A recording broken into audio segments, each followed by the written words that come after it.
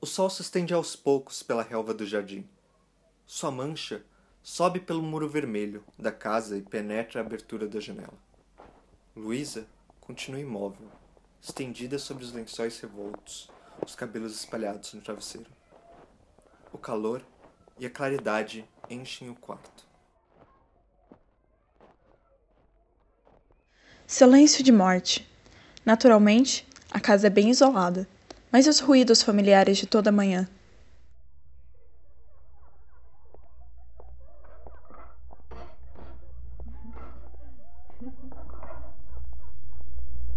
De repente, seus olhos crescem. Luísa senta-se na cama com estremecimento por todo o corpo. Olha com os olhos, com a cabeça, com todos os nervos, a outra cama do aposento. Está vazia. Não, não, não! Ela levanta o travesseiro verticalmente, encosta-se nele, com os olhos cerrados, abatida. Rememora a tarde anterior e a noite, a atormentada e longa noite, que se seguira e se prolongara até a madrugada. É verdade, então. Ele foi embora ontem à tarde. Levou com ele as malas, que apenas 2 semanas estavam alegres com os letreiros de Paris e Milão. E levou também o nosso criado. Você me prende, me aniquila. Guarde seu amor, dê-o a quem quiser, a quem não tiver o que fazer. Entende?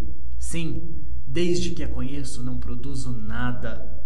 Não consigo escrever meu romance, estou acorrentado aos seus cuidados, às suas carícias, ao seu zelo excessivo, a você mesma. Eu te abomino, sim, abomino. Foi como das outras vezes. Aquela sensação. Se ele for embora, eu morro. Eu morro. Essas explosões eram frequentes. Havia sempre ameaça de sua partida. Luísa, a essa palavra se transformava. Ela, tão cheia de dignidade, tão irônica e segura de si, suplicara-lhe que ficasse com tal palidez e loucura no rosto que das outras vezes ele acedera. Se esforça para ouvir sua voz. Espera vê-lo surgir de volta. Foi uma brincadeira, querida. Uma experiência para meu livro.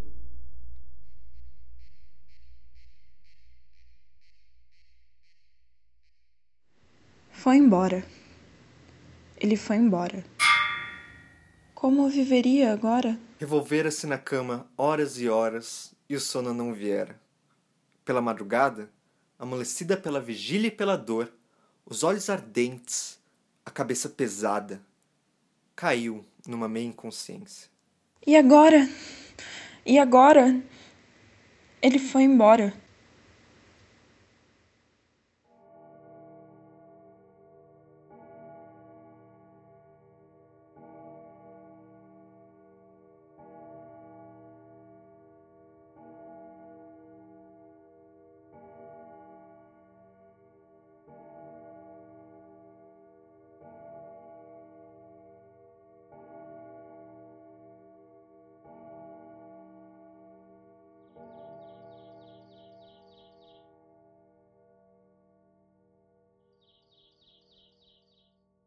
Sentada na cama, estupidamente, sem saber o que fazer. Nunca notara aquele quadro. Fixa os olhos nas cores frescas. Nunca vira a água com tão impressão de liquidez e imobilidade. Ele foi embora. Não, é mentira. Com certeza ele zangou-se e foi dormir noutro aposento.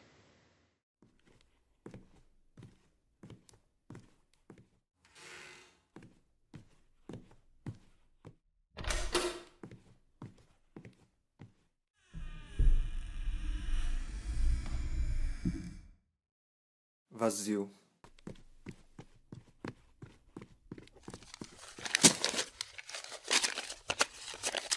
Vai à mesa onde ele trabalhava. Remexe febrilmente os jornais abandonados Talvez tenha deixado algum bilhete. Apesar de tudo, eu te amo. Volto amanhã. Ache apenas uma folha de papel de seu bloco de notas. Estou sentado há 2 horas seguramente e não consegui ainda fixar a atenção.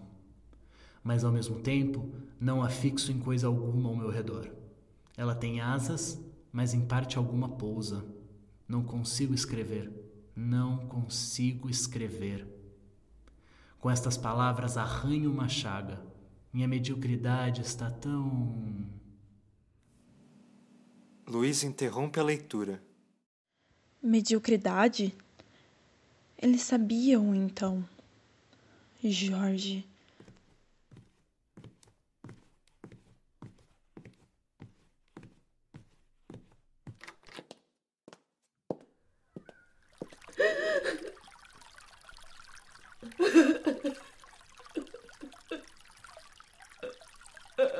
Luísa molha o rosto. Sensação de frescura, desafogo. Está despertando. Anima-se, trança os cabelos, prende-os para cima. Onde está o meu batom? O batom nem mais é preciso.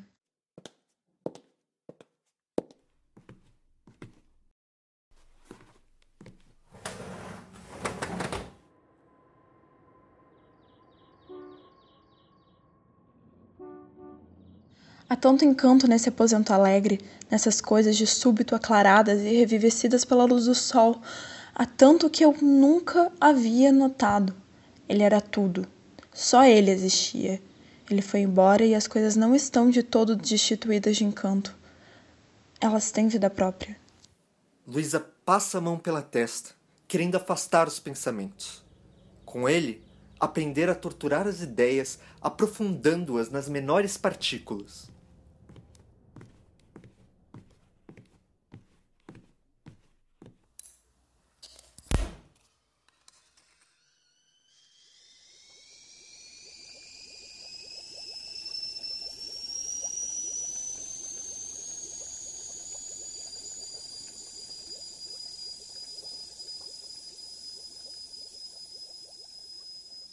Toma o café que fez, como nada tivesse para fazer e temesse pensar.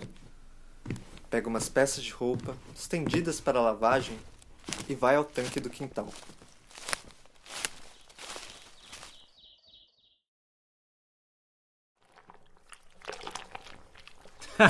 Ora, Luísa, é como já disse Schopenhauer. A glória é tanto mais tardia quanto mais duradoura há de ser. Porque todo fruto delicioso amadurece lentamente.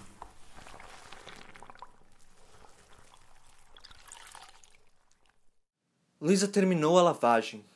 Rescindia toda o cheiro áspero e simples do sabão. O trabalho fizera-lhe muito calor. Olhou a torneira grande e tirou as roupas. Que fria! Que delícia a água sob esse sol escaldante. Luísa fica imóvel de repente. Lembra do romance inacabado e da confissão encontrada. Mas um calor bom já percorria suas veias. Ele vai voltar. Ele vai voltar.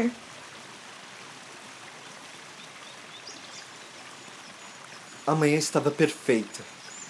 Ela sente, quase com orgulho, o coração bater cadenciado e cheio de vida. Um morno raio de sol a envolve. Ele vai voltar porque sou eu a mais forte.